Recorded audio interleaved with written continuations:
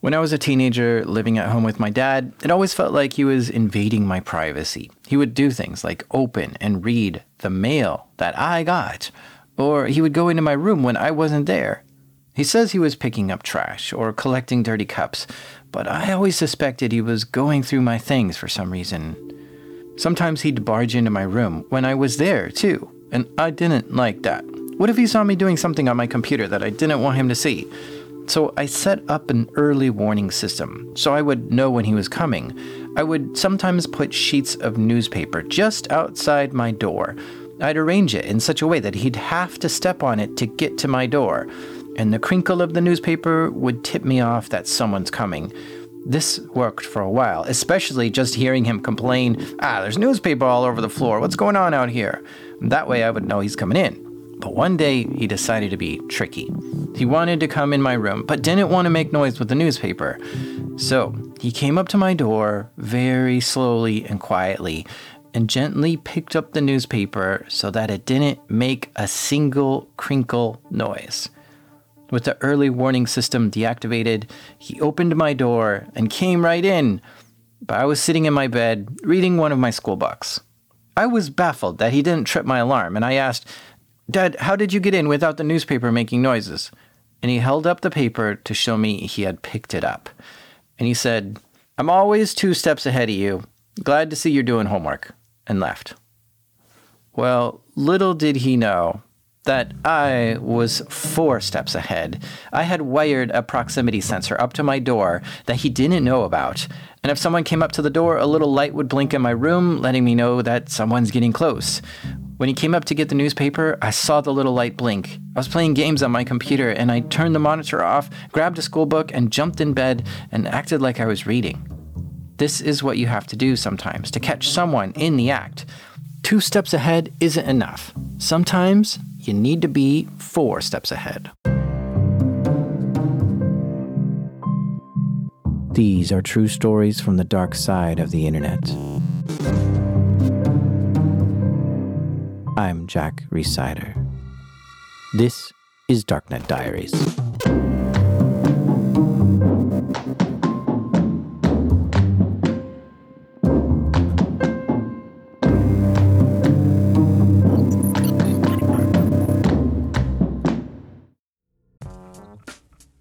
This episode is brought to you by IT Pro TV. Start or grow your IT career with online IT training from IT Pro TV. And we have a special offer just for Darknet Diaries listeners. You can sign up and save 30% off all plans. It's never too late to start a new career in IT or move up the ladder, and IT Pro TV has you covered, from CompTIA and Cisco to EC Council and Microsoft.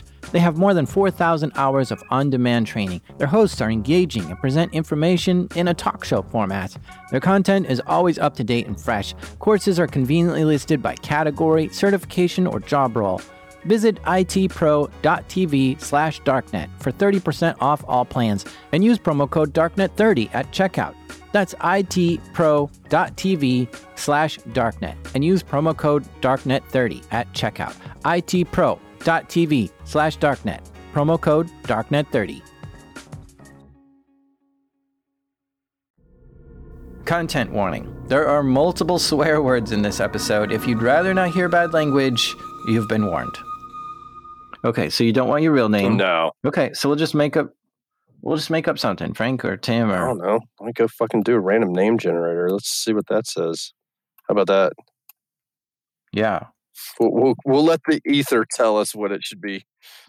Let's call it Owl Stalker. Wait a minute.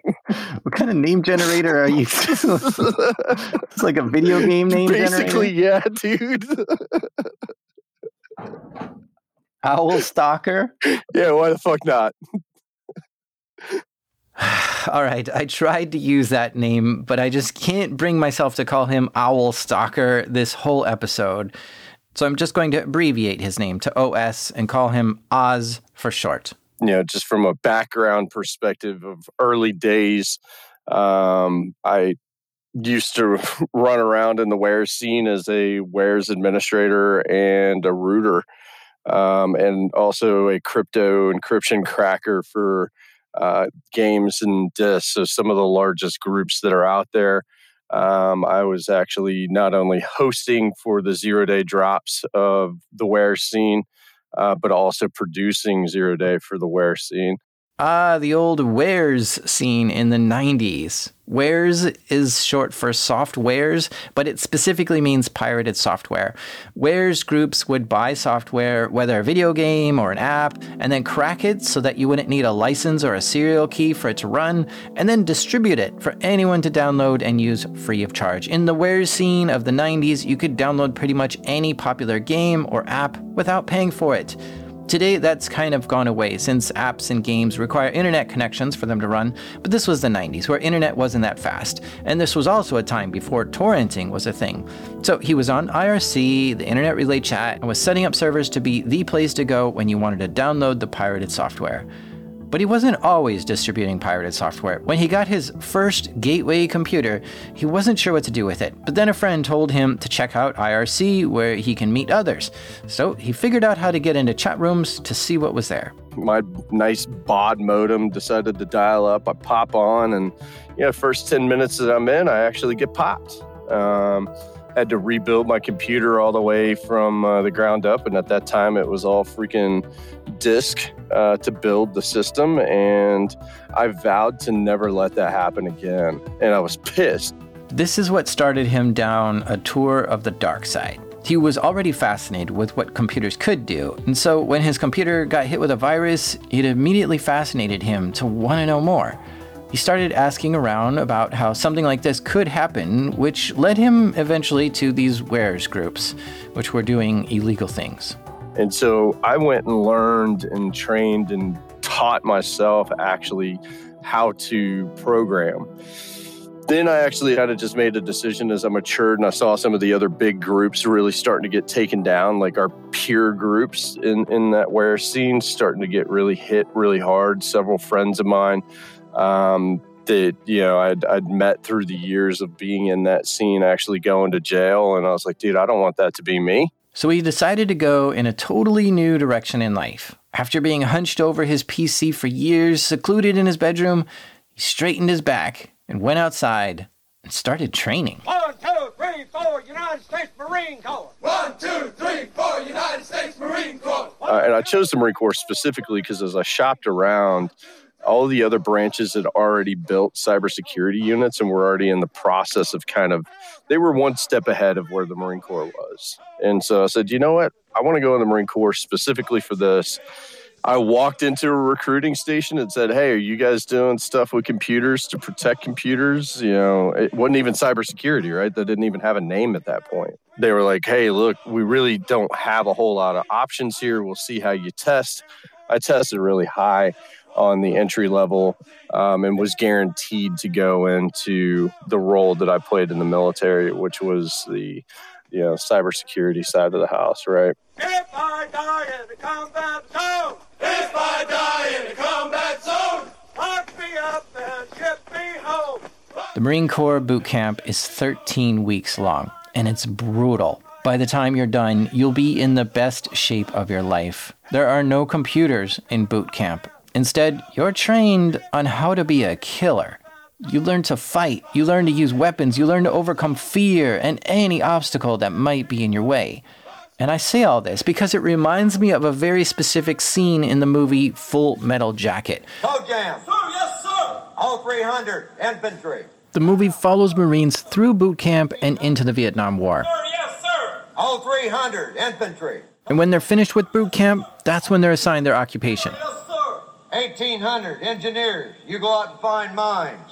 Cowboy. Sir, yes, sir. All 300 infantry. Taylor. And then one guy stands out, Joker. Joker. Sir, yes, sir. 4212, basic military journalism. You gotta be shitting me, Joker. You think you're Mickey Spillane? You think you're some kind of fucking writer? Sir, I wrote for my high school newspaper, sir. Jesus H. Christ, you're not a writer. You're a killer. A killer, yes, sir. I didn't think about the fact that the Marine Corps is like this elite military and they're trained to do nothing but kill, right? Like that's literally all they are. I looked at it more as a means to an end to go get the hands-on experience, right, from the government, and to really get trained up on government capabilities. And that's kind of how I looked at it. Then I hit boot camp and went, oh, fuck, what did I do? Got stripped of everything that I was and rebuilt to who I am to some degree today, right?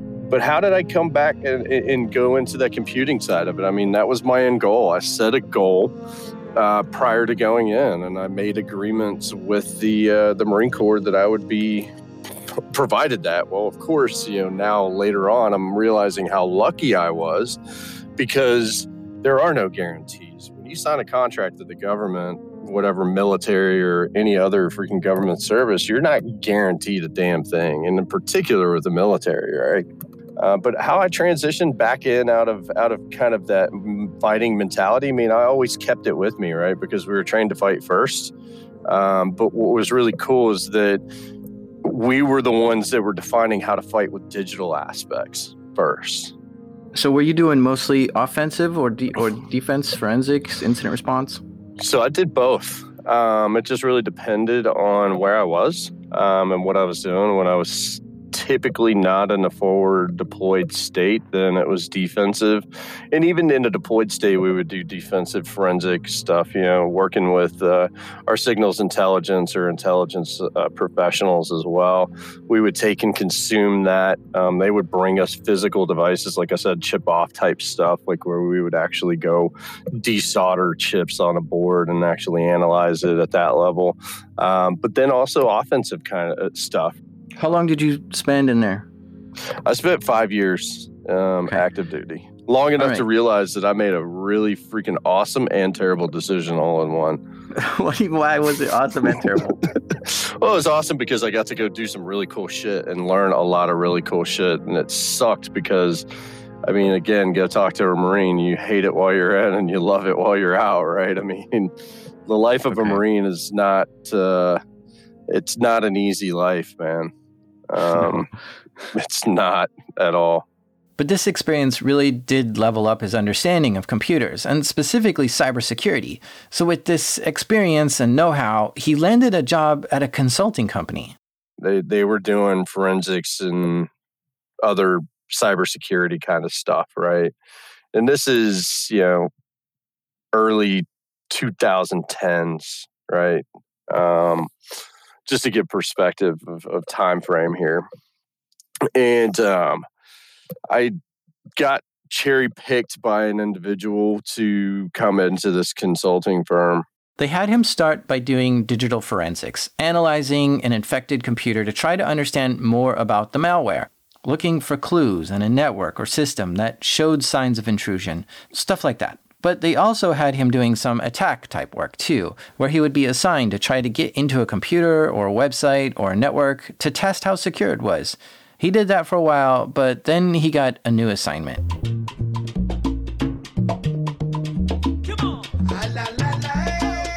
The government of Puerto Rico hired this consulting agency to come do some work. 18 degrees above the equator, at that sweet spot where the Atlantic embraces the Caribbean, is the island of Puerto Rico. In Puerto Rico, they sold the work and they were like, okay, cool. We need to staff resources. Hey, you have availability. Cool.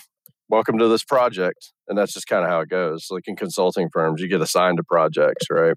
It was sold to me as initially that we were going down there to do IT operational improvements. What he was told was that for this project, him and a team would go down, audit the network, evaluate it, and see if there were any areas to improve to make the network more secure.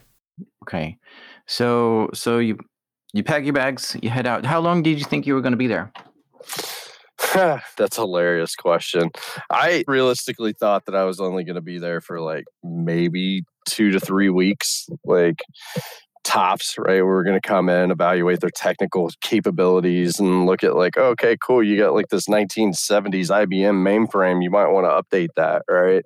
Little did he know he would be staying there much longer than a few weeks. He arrives in Puerto Rico and all goes as planned for a while. He sees what's there, and yeah, there are areas for them to improve the network to make it easier to maintain, get work done, and be more secure. So he's writing up all his findings and giving them suggestions on how to improve. Then the next thing I know, we're in the middle of a meeting with the governor of Puerto Rico, and he's like, I love the work that you guys have going on and that you've done for us. I have a problem. And he goes, we are losing millions and millions of dollars a month through the lottery of Puerto Rico, and we don't know how. Now, to begin with, the governor of Puerto Rico is the highest person who has executive authority there. So the fact that they got to meet with the governor was pretty interesting. But this is a unique challenge, huh? To help figure out how they are losing millions of dollars through their state lottery? Oz was intrigued by this problem, but he wasn't sure where to start. He had to learn and get familiar with how the lottery system worked. The lottery had weekly drawings. The drawings themselves were physically done, live on TV, not electronic like how some lotteries are. A bunch of balls go into a drum, and then they draw one ball out at a time, showing the camera, and that's how the winning numbers are announced. People would buy lottery tickets at special places that sold them, and if your numbers match the numbers drawn, you win money. You don't have to match all the balls, though. Even a partial match, like if your ticket contained 3 out of the 5 numbers, you also won. And this Puerto Rico lottery is a big deal. It's been running since 1934 and is ran by the Department of Treasury. Of course, a lottery is set up to generate revenue for the government, since the amount of the payoffs is never more than the amount of money generated through ticket sales. But in this case, the payouts were more than the ticket sales. A lot more. Millions of dollars were being lost in the lottery. We regrouped as a team and said, hey, let's think through this. What are all the possible reasons behind it? Maybe systems aren't just communicating and updating fast enough because the network connectivity between, building A and building B is absolutely horrible. Maybe some clerical error in their systems, we're talking, as we started to do our IT analysis, they were still running like Windows 95 on some systems in the early 2010s, right? Okay, so maybe your processes aren't that good. Maybe they haven't done a reconciliation of their books in a long time. So, hey, let's bring in our forensic accountants and have them go actually look at their numbers. So their forensic accountant looked through the ledger. How much was paid out and how much was bought? And yeah, sure enough, millions of dollars more were paid out than were bought, which means the lottery was losing money, which is not supposed to happen. The lottery is set up to always generate money, not lose money. But these accountants couldn't figure out why. They did confirm that there was significant losses in the system, but from their analysis, it looked like all the money was just going to legitimate winners, and nothing suspicious at all. This mystery grew deeper. We then went and started at the very onset of the process. Let's go physically look at where the actual lottery balls are stored and how they're stored. Now, since this is the governor asking for help, they had all the clearances and permission they needed to make a visit where the lottery is conducted. He got to get up close and personal with the lottery balls themselves and analyze them. I got to touch and examine the balls, dude. It was pretty fun. The balls seemed fine. None of them were an odd weight or size that would make them more or less likely to be drawn. It didn't seem like that was the problem. So next he looked around and asked, who all has access to this? All right, you got cameras, you got door badge access systems. He was given the names of everyone who had access to the lottery equipment. Controls seemed to be properly in place. Only a few people had access to the balls and drawing room. Then we start down the process of, okay, so day of or day before, what's your process? Do you have a reconciliation? Yep, all of these balls get moved, these racks of lottery balls get moved over and get staged. They get counted again, they get allocated, they get signed off on. There's the huge accountability process pre-day. The same day of the lottery drawing, They go through again first thing in the morning. They do a check and then at lunch, and then right before the actual drawing itself, they do another check, and then they roll them out to the public view. So the public view is really TV. Every week, the drawing is done live, broadcasted on their local TV channel. And this is a big deal in Puerto Rico. Many tune in while holding their tickets to see if their numbers are drawn. We actually had the opportunity to walk out with the balls. He means he was able to shadow and keep his eye on the lottery balls at every step of the way between when he examined them and when they were drawn on live TV. This way, nothing could be swapped or changed on his watch. So we walked the balls out with the actual employee. There was 2 employees that were assigned to do nothing but manage the lottery balls. That's it. Like, that was their sole job, day in, day out. They would go in, do accountability, reconcile sheets, and basically count them, make sure everything was good to go. And the way that they stored them, it's not like how we see here in the United States ours are, where they're these plastic ping pong balls. These are like little plastic kind of beads that they're a little bigger than a bead, but they have a hole through the middle of them, and they're stored instead of a plastic like container with locks on them. They're stored. They slide the beads down a metal rod, and each like rod held a certain number of lottery balls, and they would lock each one of those. So it was like this gigantic wooden box with like 10 rows of these lottery balls in it with 10 locks on the front of it, right? So they're, rudimentary but tamper-proof, to some degree. But they had full like accountability day in and day out of them. And even more heightened on the day of drawing, they had full accountability of the physical asset, the lottery balls themselves. And once they would actually go through, they would dump them into the hopper, and then it would actually do the hopper draw. It would actually roll a ball down, and there was a panel of employees for the Lottery of Puerto Rico that sat up front. That ball, when it came out, they started from left to right. The first person on the left would get it, put the ball on the little, on the actual tray. They would have the empty trays, and they'd slide the ball down that little empty tray, document on a piece of paper what the number was, and then they would continue to do that for the entire drawing, and it would go all the way down. And then whenever they would fill up an actual lottery ball holder, they would lock them up. They would hand them back to the individual. They had chain of custody like forms and all sorts of craziness. Then it would go, then all of those paper sheets would actually go into a review room where there were 4 analysts that would sit in a review room, and they had them from start to finish. They had them in order. And so they would watch a video and pair up how the balls were inside of the actual metallic rack and validate that, yes, that's correct. That's the correct ball. That's the correct drawing number, et cetera, et cetera, et cetera, right? And then what that would get input into the computing system for the Lottery of Puerto Rico. And what would happen is that would go back into a database, and that database would then be shared with the government of Puerto Rico's printing group, and they would go do a print run of all of the winning numbers in the newspaper. And then they would also take and actually do on the news that night a live notification. It's published live, like the Puerto Rican lottery, you can watch it locally in national TV live, but then they do a recap on the news like we do here in the United States to some degree. So the physical security process was fully sound.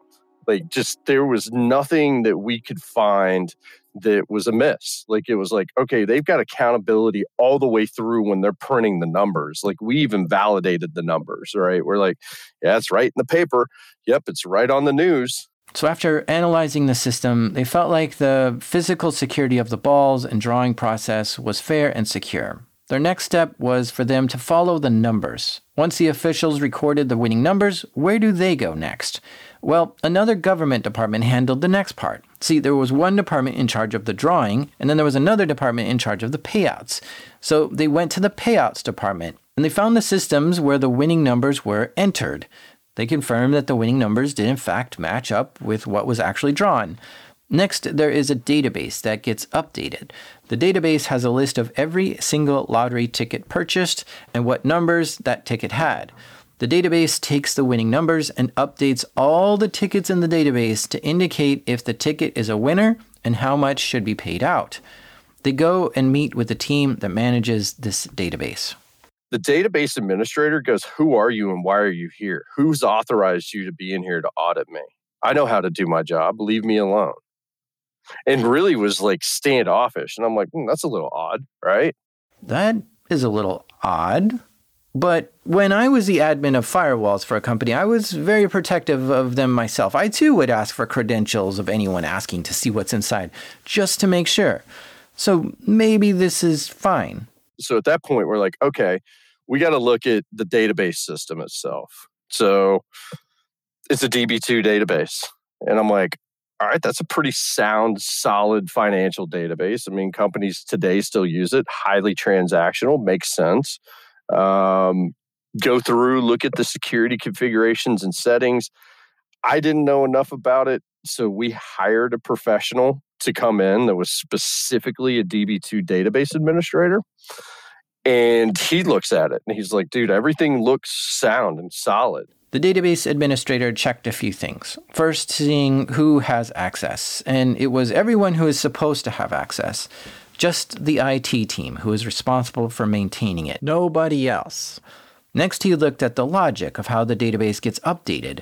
But that was fine. The tickets that should have been winners were updated properly, and the tickets that were losers were shown to not pay out anything. So this database looked fine. Next, he went down to where people were buying lottery tickets and getting paid for their winnings. We audited that process where individuals would go like cash in their lottery tickets. We went and audited several of those stations on the island because there were specific locations. It's not like you could go to any gas station. They had very specific setup locations where you could go cash in your lottery ticket for winnings. This too all looked just fine. Nothing strange or unusual here either. So him and the team looked again to see how much money was missing from the lottery while they had watched the whole thing take place.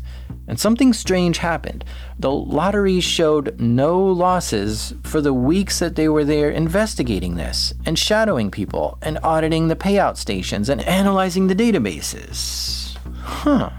That's odd. But that's a clue in itself. That's why we kind of saw a slow trickle when we first got to the island and were inside. Like, really, what we identified that the hard stop was when we went and actually had the interview and sat with the database team. That was the same database team that was questioning him for being there. So his hunch was that if this stopped happening once he started poking his nose in things, then he thinks this might be an insider. And so we take this all back to the governor and we're like, man, the only thing that this is pointing to, you've got an insider somewhere. And we don't know what it is. It's on the digital element. And the governor of Puerto Rico looks at me and the team and goes, I know you're here for security elements. Go do whatever you have to do to figure this out. You are indemnified of anything of any digital crime or physical crime on the island to figure out how the hell I'm losing this money. I said, can I get that in writing? And he said, absolutely. So to this date, I own a indemnification of committing any crime on the island of Puerto Rico, which is pretty cool, right? Like, I'm like, fuck yeah. Now, by this point, he's been there for over a month trying to figure this out. So while he thought he was only going to be there a few weeks, he's now flying into the island every week and flying back home on the weekends. But now he suspects someone inside the lottery is doing something sneaky. But who? Stay with us, because after the break, he goes 4 steps ahead.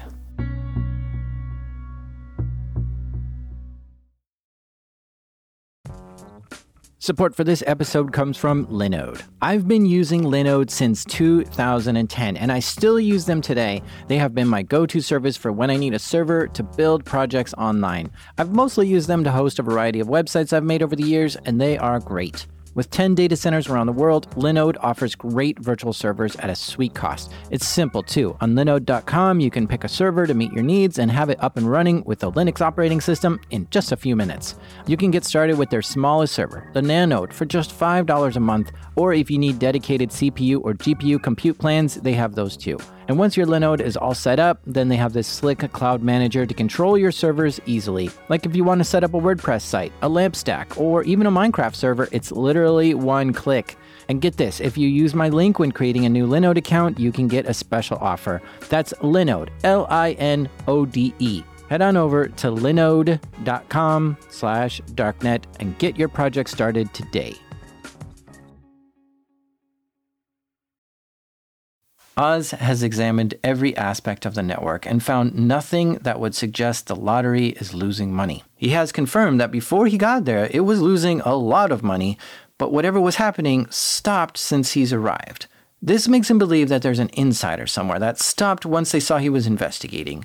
But now the governor of Puerto Rico, the highest executive position on the island, has granted him full indemnity and that he may investigate this however he wants, even if it requires breaking the law to do it. Absolutely. That's why they gave me indemnity, because I've... And you were referring to, can I break into a network? Can I break into a building? Were you asking the governor that?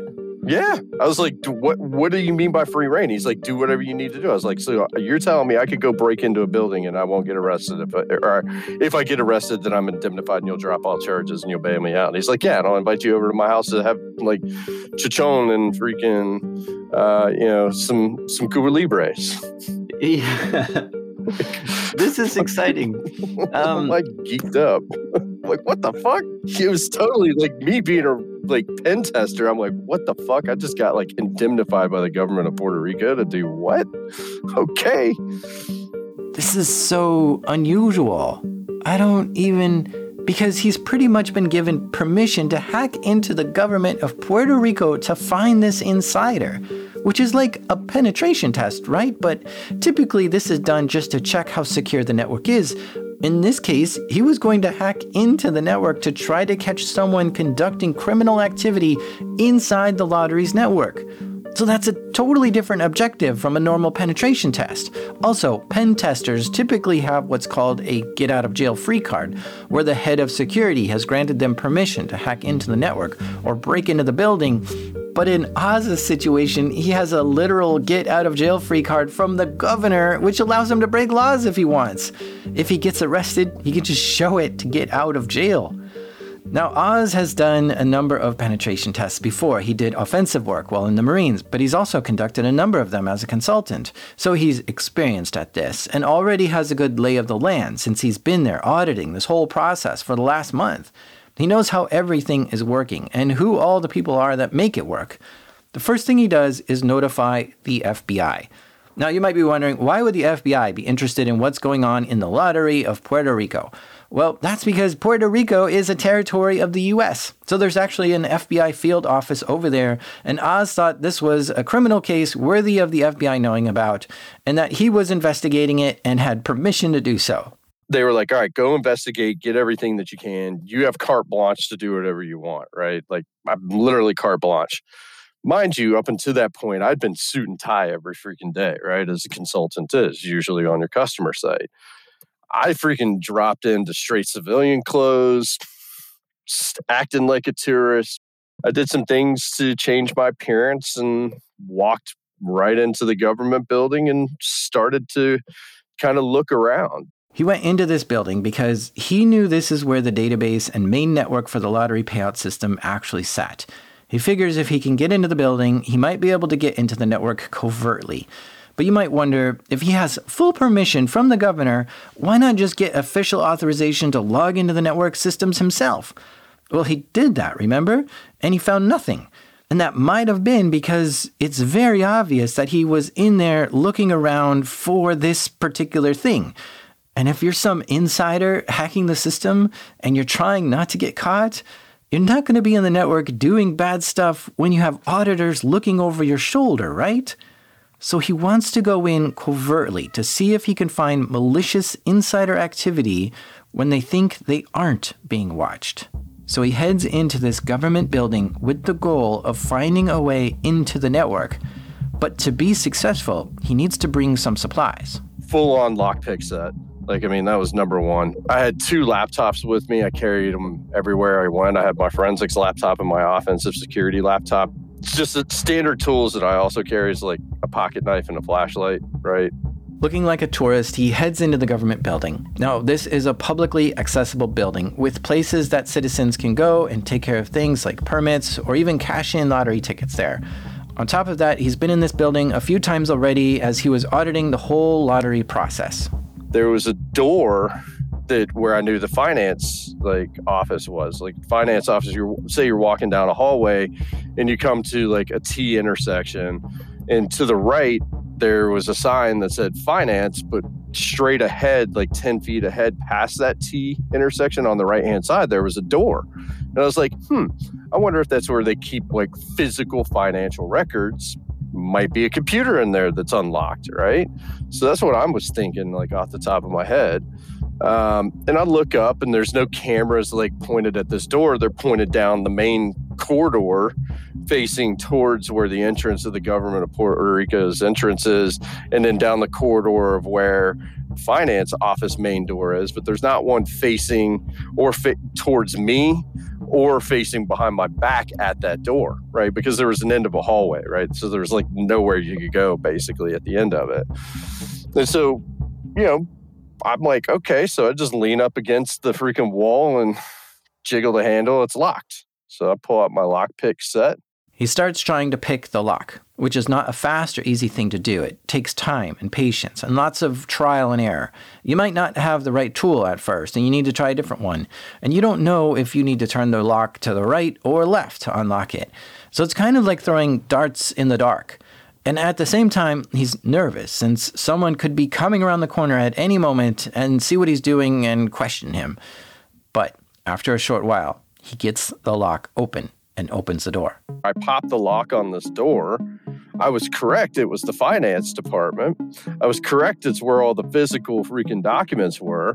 I was correct that there were computers in there. I was incorrect in identifying that there might be people fucking sitting in there. And so 4 people turn the fuck around and look at me and go, "What are you doing here? How did you open that door? That door is supposed to be locked." And I'm like, "Oh shit." He just goes right back out into the hallway and closes the door. He sees that people were getting up to come see what he was doing. I was like, here I go. I'm going to a fucking Puerto Rican jail. This is going to suck, right? I was freaking the hell out, dude. I didn't know if I could believe the governor of Puerto Rico or not, right? Is he really going to bail me out of jail? How long is it going to take for them to realize that I'm in jail? Right? Those are thoughts going through my head, when that happened. He had to think fast. He did some mental calculus. Should he run? Well, that would certainly make him look more suspicious, and it could get him kicked out of the building for good. Instead, he wanted to contain this problem to just this office. So he walks around to the front door of this finance office, and he tries to think of a story. Because he's been there before, he remembers that the floor above him is where the passport office is, and that's what he decides to use as an excuse. He was going to act like a lost tourist, not able to speak Spanish, and was looking for the passport office. So he puts on a face and walks into the finance office. And I'm like, hey, I was told to come here because this is the passport office. And so the director of finance for the entire government of Puerto Rico was one of the guys that was sitting in the back, right? And he walks out and he's like, that door was not unlocked. I was like, it was. I just pushed on it. I don't know. Sorry, sir. I'm really, I lost my passport. I'm trying to go to Cuba because at the time you could fly from Puerto Rico to Cuba. You couldn't fly direct from the United States to Cuba, but you could fly to Puerto Rico and then fly from Puerto Rico to Cuba as a United States citizen, right? And so this director of finance was like, give me the side eye, but he's like, yeah, follow me. He gets escorted to the passport office. He was trying to contain his stress on the way. And on the walk there, the head of finance was curious of the situation. Well, he drops me off at the passport office, and I walk in. I'm like, hey, so I fill out a bunch of documents and act like I need to get a freaking, my passport basically freaking renewed because I had lost it or whatever. And waited till he left, and I just kind of sat because there were quite a few people in there, and I just sat and just kind of waited for about half an hour or so, if I recall, and then bounced out and continued on down the path, right? Like, totally almost got fucking popped. He left the building. That was enough excitement for a day. Who knows what would happen if they called security on him or caught him on another floor trying to open other doors. He decided to leave and let things cool down. Ended up in going back the next day, and I had already seen like what looked like a lunchroom area, like up on the third floor. So this is like, mind you, the government building's like 7 stories tall, right? I was like, it looks like a little lunchroom, and I was like, I'll go check that out today. So I head up to the third floor. Mind you, finance was on first floor. Second floor was passport office. So, OPSEC was in terrible aspects of multiple things. And I included this in my report to the governor of Puerto Rico. It's like, dude, you have all these financial records that are sitting, your physical financial records that are sitting on the first floor. You have hurricanes and flooding like continuously on this island. You might want to think about moving that to a higher level, right? Shit like that. Those are kind of other recommendations that we were putting out there for him. He gets up to the lunchroom area, then walks around the hallways near there. He sees another door and tries to guess what's inside it. He puts his ear up to the door. No noises are coming from inside. There are no windows to see in either. He walks around the halls, no signs as to what this office might be, and it's not connected to any others. It's sort of a secluded office with no signage. He pulls out his lockpicks and starts working on the lock. After a few minutes, he gets it open and looks inside. And when I open the door, man, it's like freaking 1.5 inches, 2 inches of fucking dust all over the fucking floor, dude. And I look to my right, and there's 3 PCs lined up in a row that have plastic pulled over them. And like, there's no lights on in here. And so I'm like, okay, cool. So I literally pull my flashlight out and make my way over to the computers, dude.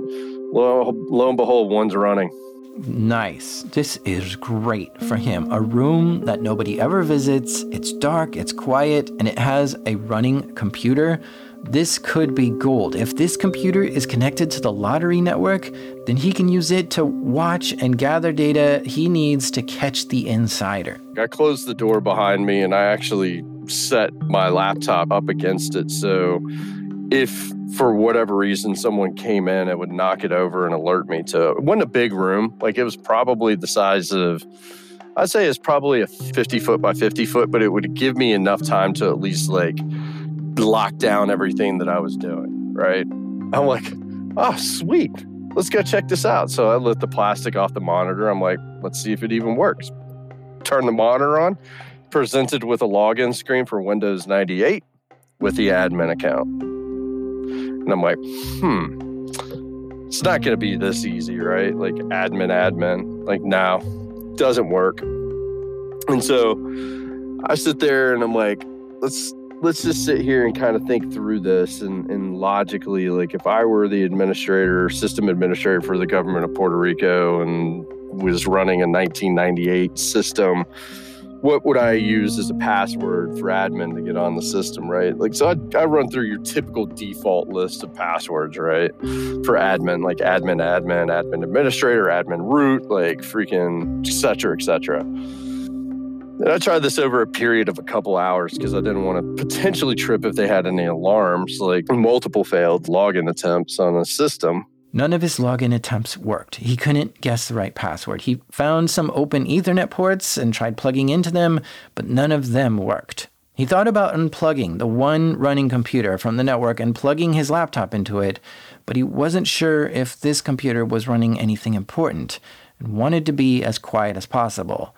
So he went home for the night to rethink and strategize. I'm like, all right, Metasploit, what do you have for 1998 Windows systems?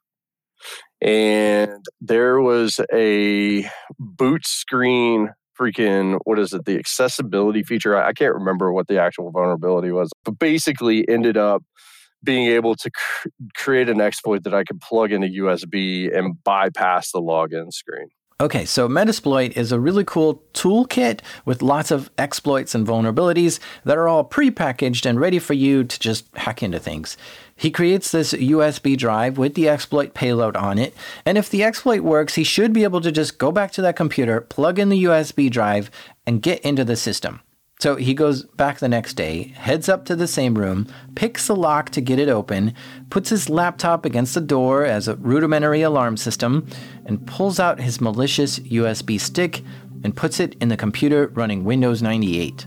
Drop it in, get full access. Sweet.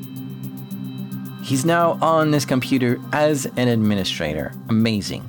But he quickly realizes he's only administrator for this computer. It doesn't give him access to anything else. He checks the network status. Yes, this computer is on the network. And yes, he can reach the lottery network from here. Fantastic. I'm like, all right, I've got this access into the system. I'm local admin. Is there any antivirus running on it? It didn't flag for my exploit to come on, so that's kind of cool. No local antivirus on the system, connected to the network. So I'm like, all right, so I have a couple options here. I can either unplug and hope that they're not doing, freaking 802.11x, like NIC-based freaking security, or if they're doing MAC address filtering security and et cetera, I start thinking through, like, what are my options here? Do I install tools locally on this system, or do I unplug the NIC from the system and then jack in with my pen testing laptop? Well, in the meantime, I'm like, all right, well, I have local admin. Let me go ahead and dump the credential files. When you have users on a computer, their username and password hash is stored somewhere on that computer. And when you're administrator, you can see the password hash. Now, the password hash isn't the password. It's the result of the password when it's passed through an algorithm. And it looks like scrambled letters. So he grabs this hash file to try to crack the passwords on this computer. Because with the USB exploit he used, he just bypassed the login process. He didn't actually use a password to get in. So he thinks if he can crack the password on this computer, then he can try using this username and password to get into other computers on the network. So I drop that to my thumb drive, pull that off, throw that into my pen test laptop. He then runs a tool called John the Ripper to try hundreds of thousands of passwords to see if they match the hash. The program can try hundreds of passwords per second or more, depending on how fast the computer is.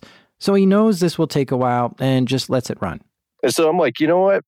Fuck it. Like, they haven't been aware that the system's online. They're not going to know if it goes offline. So I unplug. He only unplugged the network cable, not the power cable. And actually leave it unplugged overnight just to see what happened, right? So I leave the room. I leave it unplugged overnight.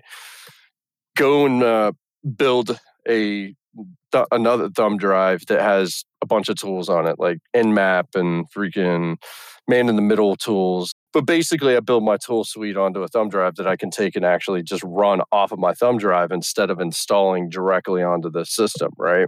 With all kinds of extra tools, he heads back the next day, goes up to the floor, picks the lock, gets back in, sets the laptop against the door, and goes back to the computer. He plugs the computer back into the network port, and all is fine.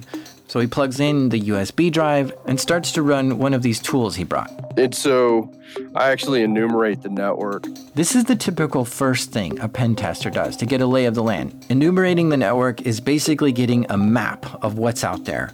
You can ask certain systems what other computers do they know about, and they'll be happy to tell you. Nmap scans are also common, which can scan a whole range of IP addresses inside the network to see if anything responds. I knew the IP address ranges for the IT systems over in the lottery, so I was like, well, let me see if I can ping those IP addresses and see, how this network looks. And it was like, basically looked flat, right? I like to think of a flat network like an empty hull of a ship. If it's just one big open space in the hull and there's a hole in the hull, the entire hull can fill up with water. So a good idea is to segment your network so that if someone gets into one part of your network, they are completely blocked off from getting into other parts.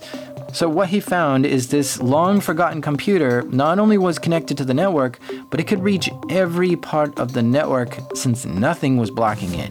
This was fantastic for Oz, who wanted to find a way into the systems he thought were suspect.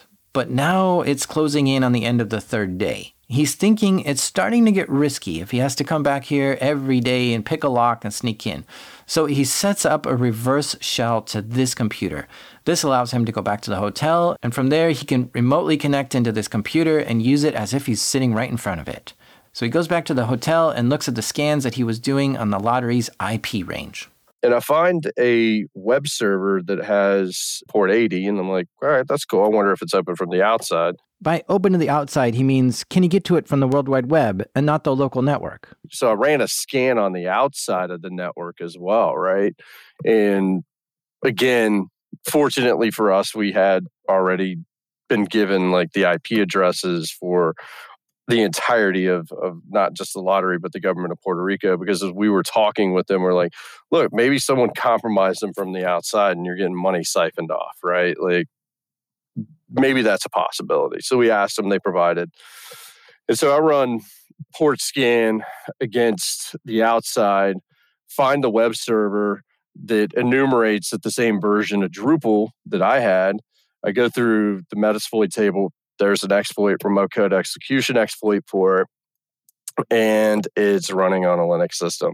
So in trying to exploit a system and get unauthorized access to it, the more you know about it, the better. A scan might show you what kind of server is running, what kind of web framework is on that. In this case, Drupal was the web framework and the operating system was Linux. On top of that, you might get versions of what software is on that system. And if you know what version it's running, you can go look to see if that version has any known vulnerabilities that you can exploit. Oz found a vulnerability for that version of Drupal and tried to exploit it from the outside.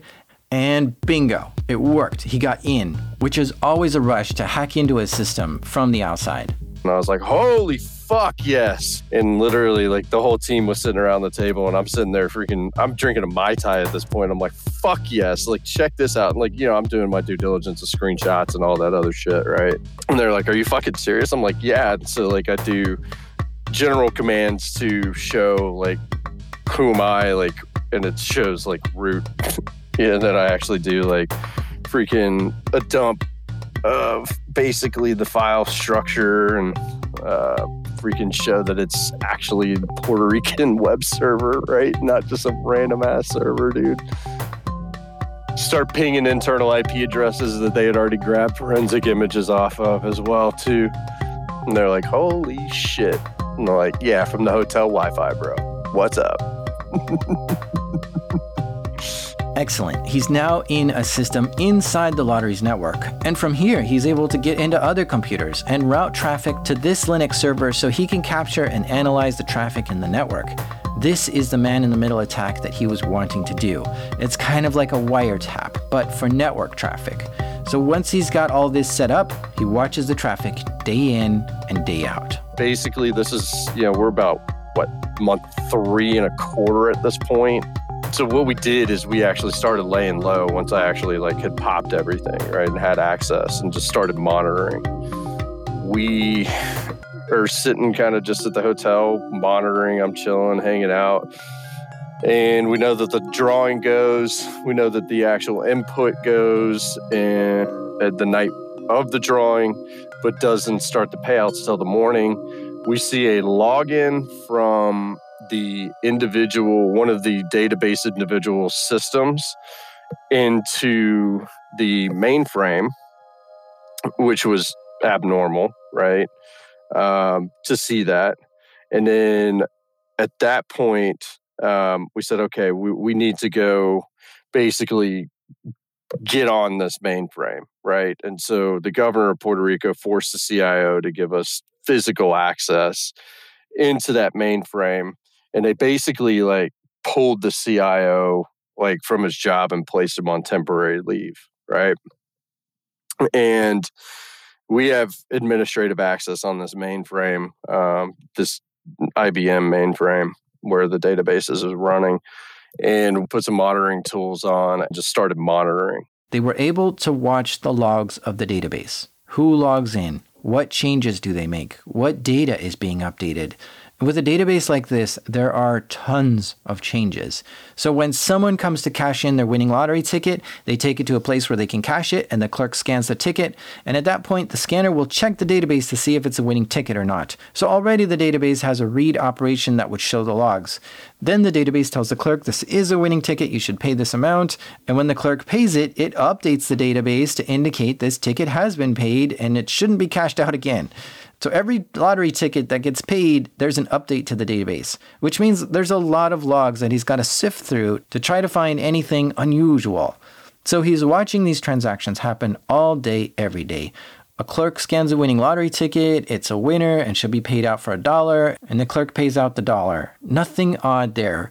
But as he looks closer at these logs and analyzes them more, he sees something. He sees someone change the payout amount for a winning lottery ticket. They went into the database and made the payout higher than it actually was. The payout was supposed to be $1, but it would change to like $10,000. You would see the transaction for $10,000 exit, and then you would see the amount that was actually paid out go back to $1 in the database. This was it. This was the smoking gun. Someone inside the lottery IT team was going into the database and changing one number, waiting for the payout to happen, and then changing it back. This is why when they audited all the transactions before, they didn't find any sign of this happening, because someone's going in the database and wiping the evidence. It was only from sitting patiently, doing some real-time monitoring of logs, collecting network traffic, and watching these tickets get paid out that they caught this. At the point that I had actually dropped in and we were monitoring and we see this, I immediately have to contact the Bureau, the FBI field office in Puerto Rico. The governor wanted whoever was behind this arrested and instructed him to contact the FBI. And remember, Puerto Rico is a territory of the U.S., so there's an FBI field office on the island. But before he could give the FBI all this evidence, he needed to figure out who the person was that was making these changes. Because the problem was, whoever was doing this was using the username service to make these changes, not his actual username. So it wasn't clear who was going in and making these changes. But the thing about this database, because it's a super secure database, the only way to actually make changes to it is to physically go into the data center room where the server was and log into it that way. There was no way to connect into this thing remotely. And this is great because now he just needs to know who was in the room during that time that the change was made. And there's an easy way to figure that out. Security camera footage. Oz gets access to the video and rewinds it to that moment. We'd see him walk into the server room like 2 seconds later, log into the mainframe, be there for a few minutes, and then leave. And so we were able to tie like, hey, there was a transaction that occurred between here and here. What was this at this time? So what they started doing is taking snapshots on that database, like literally like on the hour, basically. And they were able to actually, what we were able to point out is like, look, last night's synchronization of this ticket should have paid out $1. It changed at this time. Here's camera feed. Here's network access into the mainframe. Here's camera feed access to him walking into the server room where the mainframe is. Here's the modification into the payout table. And here's a modification of the actual payout table being done again. Here's him walking out of that server room, badging in back into the database or the IT room. And here's video feed footage of that as well. So, I mean, like nailed, tied down all the way up. So this explains what was happening inside the network at the time. But what about what's happening outside the network, at the payout stations? This operation must have been coordinated with someone outside. Yep. So they would say, I will be at this payout station at this time. So this guy would go in like 10 minutes beforehand, change the payout amount. The person will walk up with that boleto ticket number. They would actually type in that boleto serial number, and it would be for $10,000 versus $1. He would see the transaction process and then immediately go flip it back to $1. So the individuals on the end at the payout stations didn't know. Like, they're like, oh, this is a $10,000 winning ticket. Sweet. Here's your $10,000. Oz has cracked the case. He's figured out how the millions of dollars are being stolen from the lottery, and he knows exactly who did it with all the evidence showing how it was done. We call the Bureau. Like, we're like, dude, we've got soup to nuts evidence of like freaking fraud, like right here, like full on, like we know that this is happening. Definitive, like this individual is like fully active in doing this, right? And the Bureau's like, cool, wrap up all your information. And this is kind of freaking fun. When you meet with the Bureau to do data drops, you know, you'd think you go to a field office and go hand them whatever evidence you had. Well, that's not the case here. Because we were the gringos on the island, because they had freaking taken and actually put the CIO on leave, and basically we had interviewed, and there was already enough like noise kind of fluttering around, and people were starting to kind of talk, and the FBI mentioned to us that, hey, there's chatter in the cartels that there's gringos on the island actively investigating. Be heads up. And that's why we went into wait for a little while post me actually having access. One, I needed to collect evidence, and two, we were laying low because the cartel, there was chatter from the FBI that the cartel was aware, right? That there was some sort of investigation going on. But once we actually, so this is the fun part, though. Again, what I was trying to say is that, you know, you would think that it'd be a field office that you'd go walk this data into. Well, no, here I'm a gringo in freaking Puerto Rico, right? They call outsiders gringos, right? So the FBI, instead of having, and this tripped me the fuck out because I'd worked with them tons in the military, right? It tripped me the fuck out when they go, yeah, meet us at the mall food court and just bring it all on a thumb drive. And I'm like, what the fuck? So I go to the Puerto Rico Mall to meet the Bureau to transfer the empirical data that we have at this point on at least this database administrator making these manipulations and payouts, right? And literally meet these two guys, like we're in casual clothes, where we go order our food at the little food stall. We're walking with the trays, and he's like, you got that thumb drive? Just drop it on my tray while we're walking. And then I do. He grabs it, puts it in his pocket, and we go sit down and eat lunch. Like, kind of fucking wild, right? Like, it's like, what the fuck? Supposedly, the reason for this is safety and security. There are drug cartels on the island, and the FBI knows that the cartels are watching the FBI field office very closely and knows everyone who comes in and out. Since Oz was already being talked about by the cartel, they didn't want to tip off anyone that Oz might have found something and was meeting with the FBI. So they made it look like it was just a casual lunch meeting. Surely, you wouldn't pass along top secret evidence to someone in a public place where anyone can hear, right? That was exactly why they did it there. Whenever I made that dead drop to them, they jumped on and looked at it, right? But I get a call like 7 o'clock that night that, hey, meet us at X location. We want to debrief, basically, of what's on here, and kind of walk us through, like I'm talking to you right now, on the details of what's happened. And I had my significant other actually traveling into town that was supposed to be there at like 9. I didn't get out of my debrief until like freaking almost midnight and missed picking my significant other up at the airport. They were standing at the airport in the dark with the lights off, and I wasn't able to leave because I'm doing a debrief to the FBI. And I tell them, like, hey, my significant other is over at the airport. Would y'all mind going and picking them up? And they go, sure. So they, like, drive by. But the FBI didn't pick anyone up. They just drove by and said they didn't see anyone and left. So by the time the debrief was over, Oz calls his significant other to see what was going on. My significant other is just fucking furious, bro. Like, just absolutely beyond pissed off, right? And here I am. I can't explain shit to them. The reason why he can't explain this is because it's a classified case. He can't explain that he was with the FBI the whole time. Because what if the cartels are tapping his phone or something, right? So all Oz could do is just make up a story. I'm so sorry. I fell asleep. But of course, that wasn't the case. He just couldn't explain. At least not here, not now.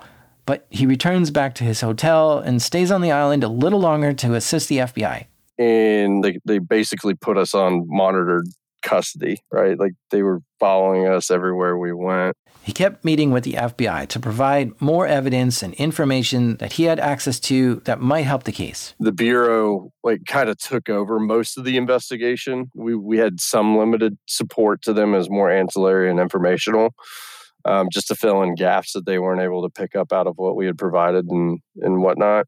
The FBI was uncovering evidence that the names Oz had provided were linked to a cartel on the island. Basically an illegal drug smuggling group. The FBI somehow found a cartel member with lottery tickets and confiscated the tickets from him. They call the lottery tickets boletas there. And so the FBI was curious. What if they try to cash in these boletas? So they get someone to go undercover into a payout station and hand them one of these boletas that was from a cartel member. The payout clerk looks at the serial number on the ticket and back at the undercover agent and doesn't even try to cash the ticket. Instead says, pull around back into the garage and that someone would help them out shortly, which turned out to be the individual was told to pop their trunk, don't look back, and go drive to this location. So they popped their trunk, stuff was put into it. They drove to basically not where they were told to go, and basically wherever they went, I don't know. And they popped the trunk to look in there to find that they had 50 kilos of cocaine and 40 freaking assault rifles, man. So not only were they stealing money from the government of Puerto Rico, they were also running guns and drugs through that process. Apparently, the people who worked at the payout station itself were also part of this. They had a system set up that if someone came with a specific ticket, it meant they were a driver for the cartel and here for a pickup. So when the FBI pulled around back and got the car loaded up with cocaine and weapons, this was quite a surprise. And they realized they had stumbled upon something much bigger than just lottery fraud. But somehow it was all linked together. So pretty elaborate scheme from the cartel. So at that point, the Bureau literally safety extradited us off the island. They were like, y'all got to get the hell out of here. Y'all, you've interrupted a huge cartel operation, and we're going to do the takedown. And y'all need to get the hell off the island. And so, of course, Oz booked it out of there. This is why he didn't want to have his name mentioned in this episode, because his life was in danger for uncovering this cartel operation in Puerto Rico, which means that even though he still has indemnity from the governor to commit crimes on the island, he'll likely never go back. The FBI indicted 10 people involved in this case. An indictment is just a charge against someone, basically listing reasons why these people should be arrested. The indictment claims that these people took $12 million to a nearby island and bought cocaine and brought it back to Puerto Rico. They used boats and airplanes to traffic the drugs in and used BlackBerry phones to communicate with, and they even had spiritual rituals before doing a big buy. And they intended to distribute and sell this in Puerto Rico for financial gains. The indictment also claims that 3 of the people listed were involved with laundering money through the lottery. In total, the FBI believed that these 10 people illicitly generated $127 million from the sale of drugs and weapons and lottery tickets. The feds wanted to try to seize all this money if they found it, as well as planes, boats, cars, and property that was part of the operation. As I looked through this case, it links back to a case where a few years earlier, 20 other people were arrested, including the leader of this cartel. And a lot of evidence points to testimony from what those people said in their trial. 10 individuals were arrested from this operation that Oz uncovered. The first few I looked at all pled not guilty at first and then switched to guilty. And those people got 5 to 15 years in prison for this. One guy held on to his not guilty plea, which meant that this case went to trial, which is cool for me because now I can see a lot more details about this case because the court transcripts are publicly available. And it turns out they were using these winning lottery tickets to launder money. And here's how they did it. The court records showed that they had someone inside the lottery who would produce winning lottery tickets. Then those winning lottery tickets were sold to people in the cartel for 20% more than whatever it was worth. So if the winning lottery ticket was worth $10,000, the cartel members could buy the ticket for $12,000. The reason for this is because the cartel had a lot of illicit cash and they wanted a way to make the cash look legitimate. So when they'd cash in the winning lottery ticket, they would get a check from the Puerto Rico lottery and take the check to their bank to deposit it. This would allow them to legally declare their winnings on their taxes. This way they had a nice clean record of where they got their money from. Sneaky stuff. Anyway, this guy who went to trial was found guilty and the judge sentenced him to life in prison. Not just for this lottery stuff, but also for the cocaine and weapons smuggling.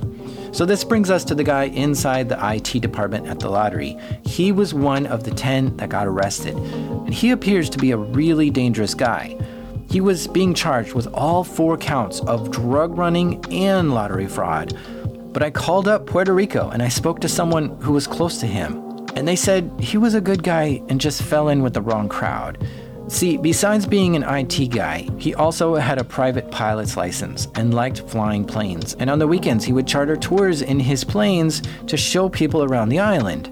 Well, this cartel heard about his planes and hired him to move some drugs from one island to another. Eventually, he was being hired to do more and more trips for the cartel. He got out on bail while the courts figured out what to do with him. At first, he pled not guilty, but then he came back into court and changed his plea to guilty. The court said, okay, come back in 4 months and we'll determine your sentence. Well, in that 4-month time frame, he somehow got involved with this cartel again and was part of a mission where he had to capture someone and take them somewhere, and in that mission, he was shot and killed. The police found $30,000 in his car after that. And this is a surprise ending for me. The IT guy who was changing the numbers in the database was shot and killed in the end? While playing the lottery itself is a gamble, this guy was gambling with his life. And when the stakes are that high, you might either get rich or die trying.